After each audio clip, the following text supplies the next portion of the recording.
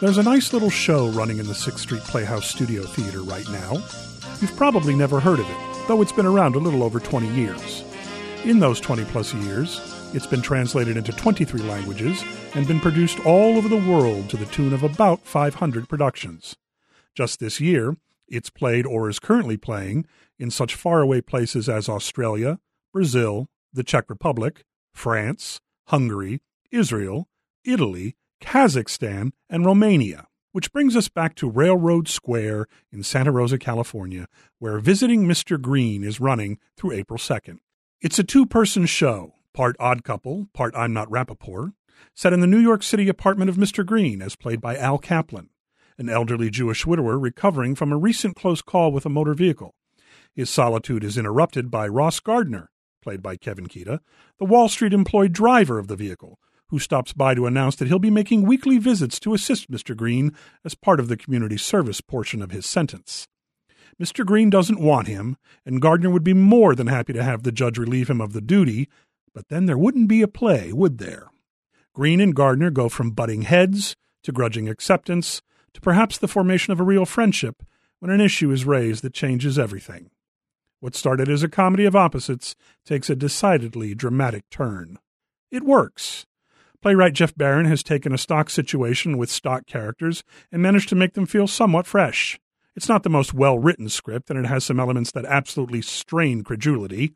A present-day 29-year-old corporate executive that doesn't carry a cell phone? But my annoyance with those was overcome by the fine performances of the co-leads. Director David L. Jentz started on third base with the casting of Al Kaplan as Mr. Green. Kaplan has been knocking around Sonoma County stages for a bit doing yeoman's work in supporting roles. Where did he get the chutzpah to take on the lead role of a loud, opinionated, demanding, set-in-his-ways senior citizen? Full disclosure, I've worked with Al. Kaplan was made for this role, which is more layered than I let on, and I'm not sure I can think of any other actor in the area who could do it as well. The consistency of his physical work with the character should also be noted. The greater challenge for Yen must have been the casting of Gardner, and Yen did well with his choice of Kevin Kita. There's a lot going on with Ross, and Kita does a good balancing act throughout his character's arc. Kaplan and Kita work well together, and I completely bought into their characters and their relationship. The scenic design by Sam Transluo does a pretty good job of recreating a New York City apartment, though there are a few anachronisms. I particularly like the sense of depth provided by a nicely designed window and backdrop. Sound designer Craig Miller nicely bridges the scenes with appropriate music that reinforces the cultural component of the show. 6th Street Playhouse's Visiting Mr. Green is a small show with big aspirations. It packs a lot of humor and emotion into its 105 minutes, touching on such issues as family, responsibility, religious orthodoxy, acceptance, regret, the devastating consequences of one's actions, atonement, and forgiveness.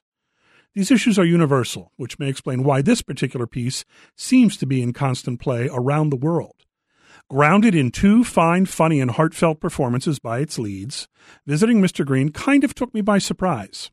Some of the issues presented hit me close to home, and I found myself a bit emotional by the end. That's not an easy thing to admit, and while I see a lot of theater, it doesn't happen that often. Nice work, gentlemen. Visiting Mr. Green plays at the 6th Street Playhouse in Santa Rosa through April 2nd. For more information, go to 6thstreetplayhouse.com. From Second Row Center, I'm Harry Duke for KRCB.